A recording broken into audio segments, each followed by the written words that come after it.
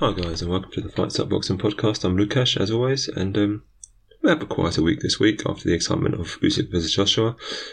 We had one card, which was a veteran fight, a 10-rounder between Richard Commey and Jose Pedraza, and it was pretty good. It was a 140-pounder. It's of limited relevance, but the winner could have maybe gone in for one more title shot, but they drew, so I don't really know what's going to happen there.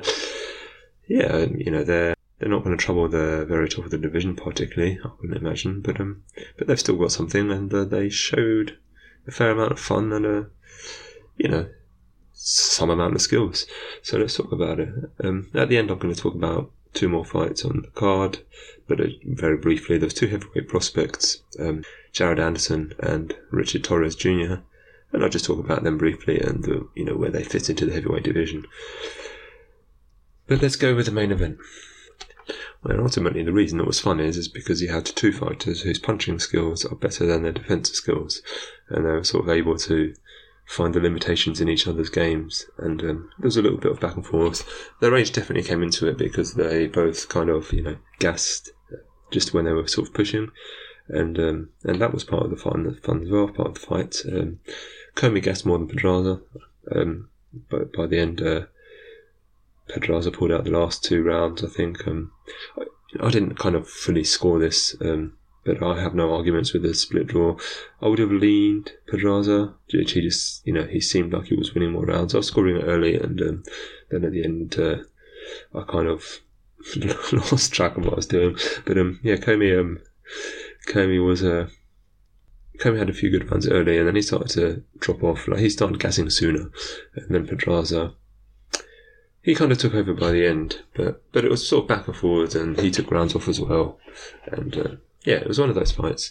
I would say the difference between them, and probably the reason why, I feel like Pedraza felt like the better fighter. But I'm not saying that the draw score was wrong, because they were both well in it. But the reason I felt coming out of that Pedraza was kind of the more complete guy was he just does more kinds of stuff. He does more going backwards and forwards. He throws more kinds of punches. He's better with his jab. He had far more body shots going on. But Commey's just a bit slicker. He has more head movement. He forgets it when he's really throwing, but he has more head movement. He's a bit more patient, which sometimes turns into a negative, which I will get onto. He just has, I wouldn't say no, he hasn't got more ideas. That's the opposite of true. He has less ideas, but he has more ways to do the things that he does do, but he does less things, I think would be the way to put it. Then Pedraza got himself in trouble because he has a bigger arsenal of punches, but he relies much more on footwork than head movement and the guard for his defense. So his guard is there, and it's just not very good. His head movement is almost non-existent, but he would insist on trading in the pocket. And I think he's just decided that this is a guy he can be, that it's a useful addition to his arsenal, which to some extent it probably is. But he's not as good. He simply isn't as good as defending in there as he is moving with his feet. So he does get caught, and he caught around the guard. He gets caught with his. There's two ways he gets caught doing that. The first is that sometimes he's just throwing hands, and Commey is, I would say, probably better than him at throwing with his opponent. So when he threw long enough for Commey to decide to throw back, and again I'll go back to that later, he'd catch Pedraza while he had his hands sort of not even down, just throw him. And the other thing is that when he has his guard up, it's just not that good. And Commey, when Commey did push him back and get off first, Pedraza would shut up and find Commey punching around his guard or through his guard, just snaking little punches. That's where Commey is better than Pedraza. The punches he does throw, he can throw little angles, he can turn them over, he can just loop them around a little bit in ways Pedraza doesn't. And that's where he had his advantages, and there were a couple of moments, in the early fight. Basically, I think Pedraza won the first, more or less. That was one of those that's up in the air. Then the second round, he got a bit comfortable early on and started going after Commey, and it looked like he hurt Commey a little bit in the early parts of the round, and then he just got he walked onto a shot basically. He started really throwing, and then Commey eventually went okay then, and caught him pretty heavily. And so the rest of that round, and then rounds 2 and 3 basically was Commey's pretty clearly. And then after that, he seemed to get himself together again, and started to get back into it. And Commey, I would say Commey definitely did gas himself a little bit, chasing the knockout in those rounds. And so Pedraza started to come back into it, and then it got, it's just back and forth like that the whole time. Commey would get caught a few times as well, but Commey's big weakness in the fight was that he was headhunting. I think if he'd have gone to the body a bit more, he could have kept the fight a lot more even, and he would have gassed out the same amount as he did, but he would have dropped Pedraza's pace as well. But he didn't. He was just headhunting, and he was throwing away. He was giving away a lot of shots because Pedraza's movement was making a lot of them fall short. And even though I talk about defense being limited, he was still catching a fair amount of them on the gloves and stuff. So that was Commey's big weakness. There was quite a few times where he pushed Pedraza back and then just didn't land on him much. And then the other thing was, there were quite a few times when he pushed him back and just didn't throw anything. That was evident in the beginning of round, the early parts of round 4. Then he did pick up the pace a bit towards the end, but he was just, he'd push Pedraza back and be looking for the reaction. And I think this is where his age really did start to show. He'd push Pedraza back, and it's pretty standard stuff. Push your opponent back and then hope that they throw first. Front foot counter puncher. Push them into reaction. But what Commey would do is push Pedraza back and then not throw.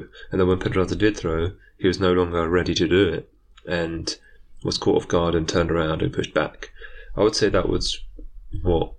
I just said that what cost him the fight was headhunting, but this also cost him the win, not the fight, because he didn't lose. But those were the two things that really limited him. It was the limitations of his attacking approach, the headhunting, and this, just waiting, and that's the thing that comes with age eventually to a lot of fighters. Yeah, you struggle to pull the trigger on the dot, and I think he was.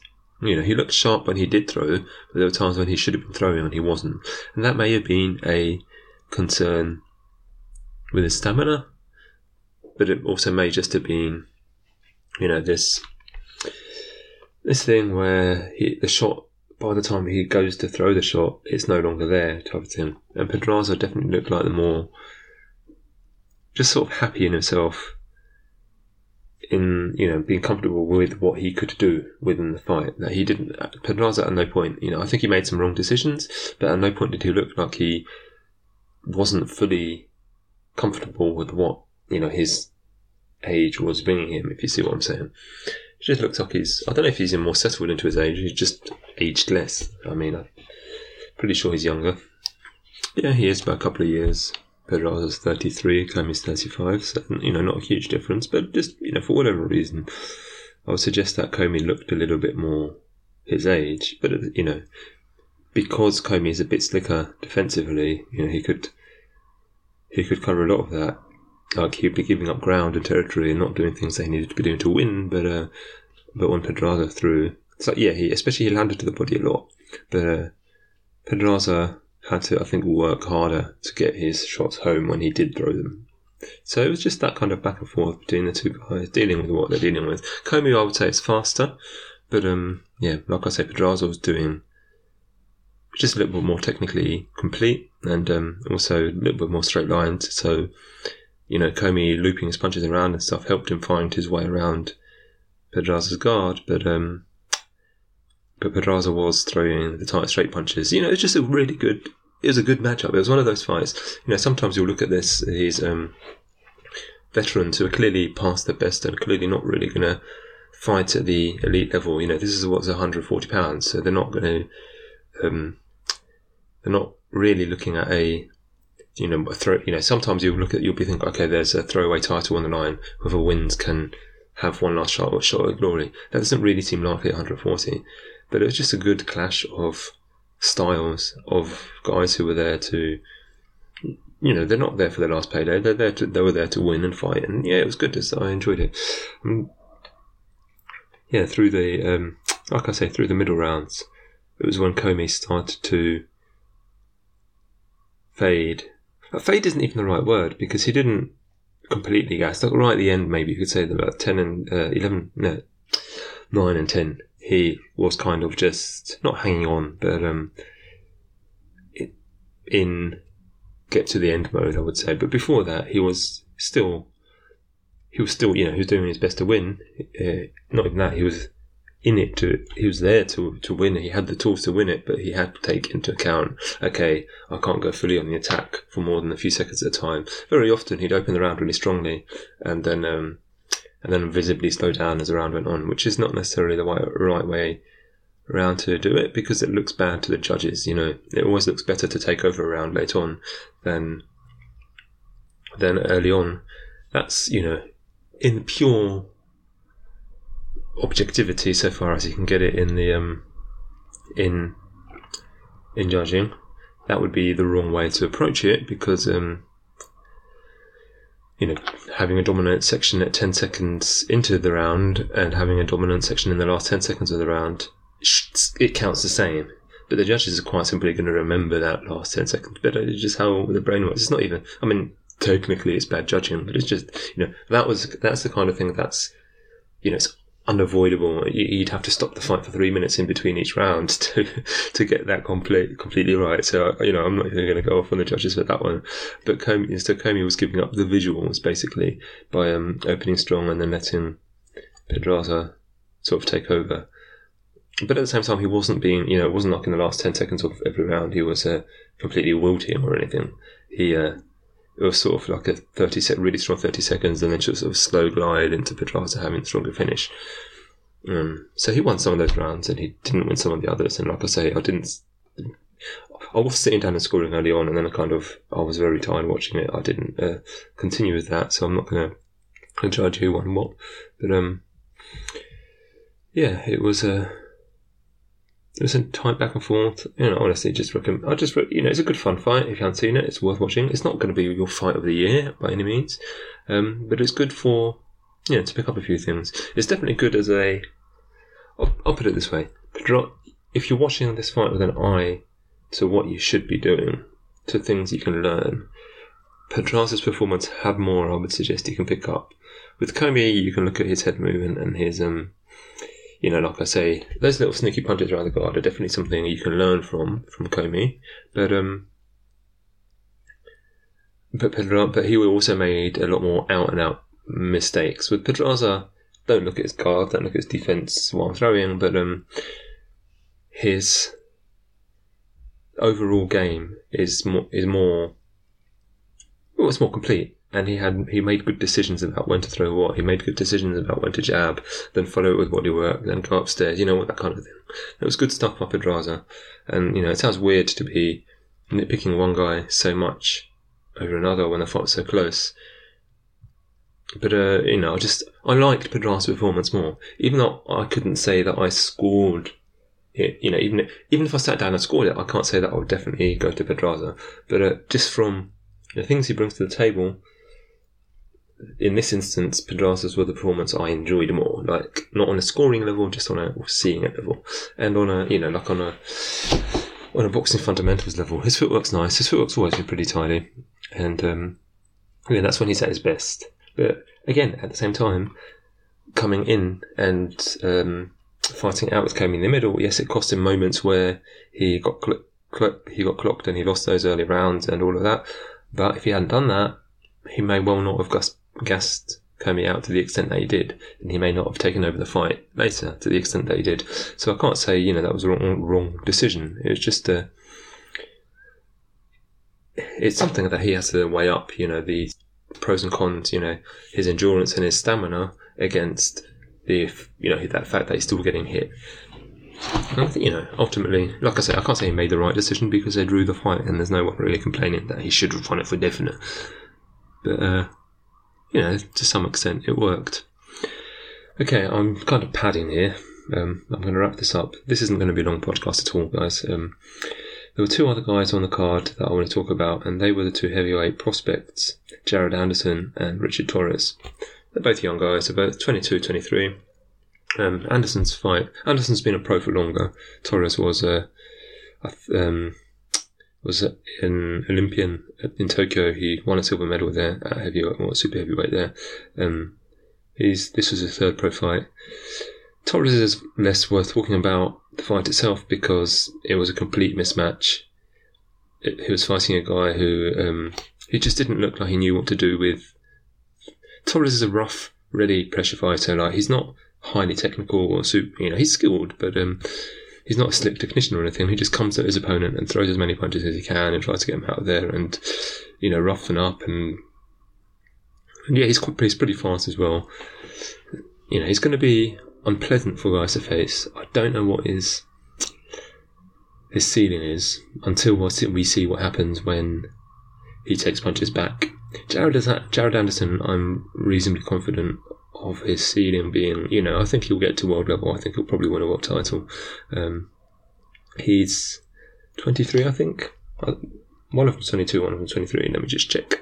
Yeah, so Torres is 23, Anderson's 22. Torres is a more experienced... Anderson's a more experienced pro, but Torres has the amateur experience. Anderson is further ahead as a pro. His opponent at the weekend was competent. Anderson was fighting... Let me quickly just check the name. Anderson was fighting Emilian Rovkanin, and it was, the first round. Yeah, it was clearly a fight he was always going to win, but he had to work to win it. Even though it was a second round knockout, he had to work to get that win, and you did see some, it was enough to see where he's really good, and it was enough to see some areas of concern that he has to tighten up when he gets in with someone like really good. And to wit, I'll talk about the areas of concern first. It's because it's really simple. When he throws, he forgets where his feet are, and he sort of kind of overbalances, his chin comes out, and that is going to be something he has to tighten up, because if he gets into a slugging match with one of the really big guys, one of the really good guys, that is going to be an issue for him, and so he can't do that. That's more or less the only negative that's really there. Like, there are other things, like he has to build bigger depth of game and all of that, but that's all stuff that will come with experience. The positives are he's majority slick. Like that stuff there with the chin out means I can't call him a proper stickster, but when he's defending, he's got a good defense, and he's really good at turning that defense into an attack. He's a good counterpuncher, and he's good at rolling with a few punches, riding the few punches out, shoving his opponent off, and then attacking. So he's good at, that's also why I'm calling him semi-slickster. He's good at the rough stuff in that sense. Like, he likes to play it slick until his opponent kind of gets into a groove, then he goes, yeah, fuck you, pushes them off and roughs them up. That's pretty much what happened here. Like, his opponent had a success, Rovkanin had some successes there, and then and Anderson would go, okay, no, I'm not having that, I'm pushing you around, I'm going to shove you, I'm going to, occasionally he'll throw punches from really awkward, ugly angles, all the things that me and Iggy talked about with Joshua not being good at. Anderson looks to be learning pretty early, like this rough stuff, the pushing, like I talk about Joshua, he's not comfortable throwing punches where he's not perfectly set to throw. Anderson is completely happy to throw punches where he's not set to throw, and he's good at it. He really lands with power. And, he'll throw these. He was throwing these really weird. I like to talk about shovel hooks. It wasn't even a shovel hook. It was just kind of a janky, hooky motion, and it was landing. He was way outside. He was way to the side and sort of facing frontwards. So he'd stepping around the angle, but not fully turned around yet, and he was still already getting the punch home. Like, that's something maybe he has to think about. If he faces Usyk or Fury, he may get there soon enough. To the top. I don't know. That turning on the spot. But at the same time, he's he's stepping around and he's intercepting his opponent, if you follow, with a shot without being fully set for it. It's just, it's good to have. It's a good thing to be able to do. And he's super strong. He's super powerful. He's really fast. He's a really good prospect. And I think he's going to reach the top. Torres is, to be honest, he won a silver medal. I think he's more limited, but he is going to be really hard for guys to face because he's got this rough mauling style that, no one likes to face. And he's fun as well because he's not rough and mauling in the sense that, let's say, Lawrence Okoli is, where sometimes there aren't any punches being thrown, it's just mauling. He's not like that. He's full on, he just throws a lot of punches. I would like to see him. Yeah, well, he has to fight someone who is good enough to challenge him. Like, even in the sense that Rothkanin was challenging Anderson, he has to fight someone who can throw a few shots at him, who can defend what he's throwing at them, because this guy was just panicking and he got knocked out really quickly. It was an embarrassing, it was the kind of thing. If you follow me on Twitter, I made a complaint about the YouTube boxing, which I'm not going to go into depth here, but I made a complaint about the YouTube boxing and its effect on, well, the way that it works being, you have no idea what the levels of the two fighters are, so you're way more likely to see an ugly mismatch. Like we saw one where there was one guy who clearly has trained before against a guy who didn't look like he's trained more than a week leading into the fight. And one of the main events, because KSI fought twice, and the first guy who fought, this wasn't even the fight I was just talking about. The first guy who fought, the guy on the title, I can't even remember his name now, but in any case, he's a British rapper, and by his own admission, he'd never trained before 2 weeks before the fight. And then he spent most of that time cutting weight. And that was, there's just dangerous mismatches all over. And I was complaining that, YouTube boxing makes us more likely because you just don't know who's where.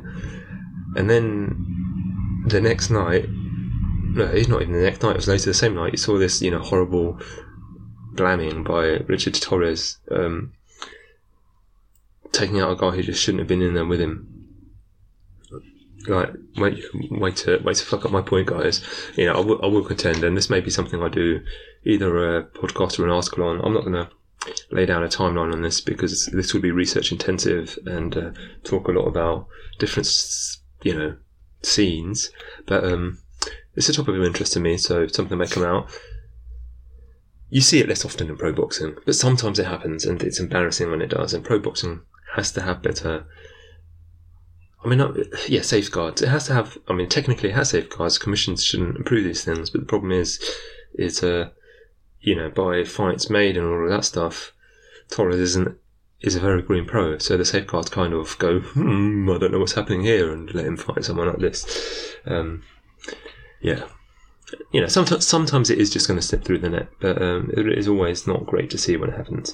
Anyway, let's talk about where they belong as heavyweight prospects. And like I've already intimated, I am more high on Anderson than Torres. I would say Torres is less open to a big or flush one-shot knockout.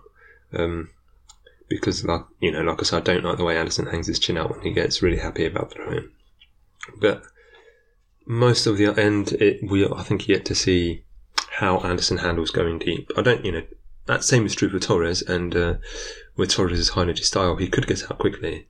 But he's going to be weighing on his opponent as well. Like he's always going to be slowing his opponent down as he pushes. So I have slightly less concerns about that for him. But Anderson, we have to see how his gas tank handles it. But at the same time, he isn't really high, intense. He is a fighter who has the tools to manage his gas tank if he has to. So that's the flip side of what I just said. Torres, the way he fights, he has to have a good gas tank to be successful. He has to be able to push it, because if he's not pushing it, he's not really doing anything. Anderson, he can be successful if his gas tank isn't built for full energy for 12 rounds. He has the tools to back off, to, like I say, roll with his opponent's punches, just take some time off and not get hurt through it. Yeah, like I say, I'm higher on Anderson. Anderson sort of sits alongside Justice Hooney for me. Hooney is being an Australian prospect who you may, if you haven't seen, you probably will quite soon, because he will be fighting a very bizarre fight, because Maurice Breedis is making his comeback from getting upset by an Australian with little experience in Jaya Pattaya, and he was in a very rough fight and lost his title, was it? I'm surprised that it's coming back so soon, because it hasn't been officially announced yet, but apparently it's been agreed for the end of October. He'll be fighting Justice Hooney, moving up to heavyweight, which is a fight that gets him no more exposure. It's no titles, no real heavyweight ranking. Like, Hooney's got a certain amount of cachet. Like he's in there somewhere in the rankings, I think, but he's not high in any ranking. He's not a title holder. There's a lot more to, it has to be that Hooney's team has offered Breedis big money to come over and give him exposure on the world stage, making him a guy that boxing fans will recognise. Because if I had to hazard a guess, there will be those among you who have watched Justice Hooney. Some of you because you're Australian, and some of you because, you look at the boxing prospects and search him out. But if you haven't searched him out and you're not in Australia, you won't have seen Hooney because he hasn't been on the shows. Well, if you're just watching, you'll see him. Anderson's been on American time zone in America, obviously big shows. Hooney hasn't. He's just hasn't got the international exposure. And this has to be a big money offer by Hooney's team to go, okay, you've lost to one Australian, you get, but it was a really good fight. You'll get exposure in Australia for this, but it's also eyes on our fighter worldwide. And Hooney is basically, I'm saying all that because Hooney is the other young, they're all sort of 22, 23. He's the other young heavyweight prospect that I'm pretty high on. I would say I like Hooney slightly more than Anderson because I think Hooney doesn't make those mistakes that Anderson does. He doesn't hang his chin out. He's also not as powerful. I would say he's faster, but it's a pretty tight thing. They fight quite similarly. I think Hooney throws a bit more. But, they both have this hands down style, shoulder rolls, rolling the punches. They're both very fast. And, they both like to dance in and out. And they're both quite happy to wrestle it out. Not wrestle, but shove it out, pinch it out, push and punch if they have to. And so they're quite similar in that respect. Yeah, Hooney doesn't clock his opponents. He's been the 10-round distance a couple of times in his 6 fights because he doesn't knock his opponents out all the time. Anderson's the more explosive puncher. Those two, I would say, are the two fighters to really look out for as rising heavyweights. They're probably the two heavyweight prospects, I think. Okay, those two are the pick of the next generation that we know about, because heavyweight is weird and there's always someone coming out of nowhere, or someone will turn pro that I'm not super familiar with and Taylor can talk to you about better, or people come up from cruiserweight and turn out to be really good. Like Lawrence Okoli is, he's not he won't be a small heavyweight when he eventually moves up. That kind of guy. But Hooney and Anderson, who just four, are the two guys that I'm interested in seeing, and they may not come through soon enough to reach the top before Fury and Usyk call it a day. I would suspect that Anthony Joshua, depending on where his head is, Wilder will be around. I would think those two guys, I would hope that, it would be far too soon to say they're good enough to beat Anthony Joshua, right? They will become that good, but they're on the right direction. Torres, it just depends a lot on how he's brought through and all of that. Like I say, he has the amateur pedigree, and he'll be difficult to beat because of his physical characteristics of being big and fast and throwing shitloads. But he's not slick, and it depends how well he can turn that aggression into stuff he can throw without getting clocked and knocked out. In any case, there's not too much to say about that because neither fight was super back and forth. So I'm going to start wrapping it up, and I will talk about next week, which, to be honest, isn't super shiny, but there's a fair few fights going on. There's Saturday.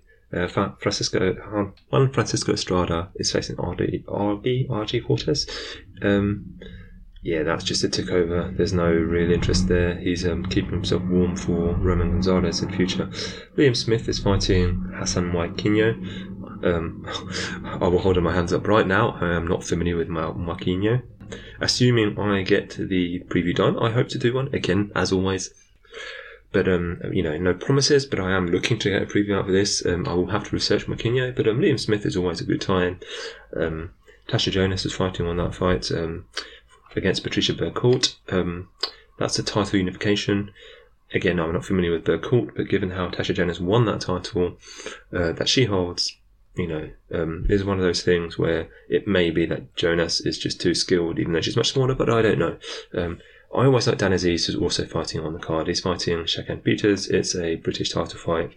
Should be good. Dan Aziz is like it's a light heavyweight fight, and he's just kind of a roll forward. Not even a roll forward, but he's a high energy hard punching machine. So that's cool. Then on Sunday, you've got Andy Ruiz Jr. versus Luis Ortiz, which is just kind of interesting. You've got a couple of others. Isaac Cruz is coming back. Abner Mares. Jose Valenzuela, who I like as a prospect, is facing Giselle Corrales, which is a good step up for him. That's a good card, actually. That's pretty, there's nothing on it that makes you go, woohoo, but there's a lot there's a couple of, it's a good mix of veterans, guys on there, trying to keep themselves in the game, in relevance. You've got Isaac Cruz coming back, and prospects. That's a decent card, actually.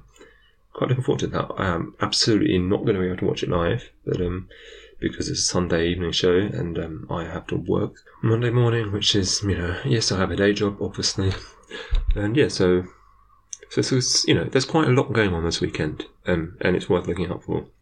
And I will seek to do a preview of it before the fights start on the Saturday. And if I don't, I will see you next week for the wrap up show for the afters of the occasion. And in between then, if you're not already a patron of the Fight Site, sign up to a patron. We are in the process of, let's say, streamlining and getting you more content on the Patreon, all of that good stuff. Follow us on the Fight Site on Twitter to get all of our, basically to follow all of our stuff. Check our front page where, again, there will be stuff coming out now. Hopefully a bit more often to you guys. We basically had a bit of bit of a streamline, and we're seeking to get you more stuff more often. Let's be honest about that.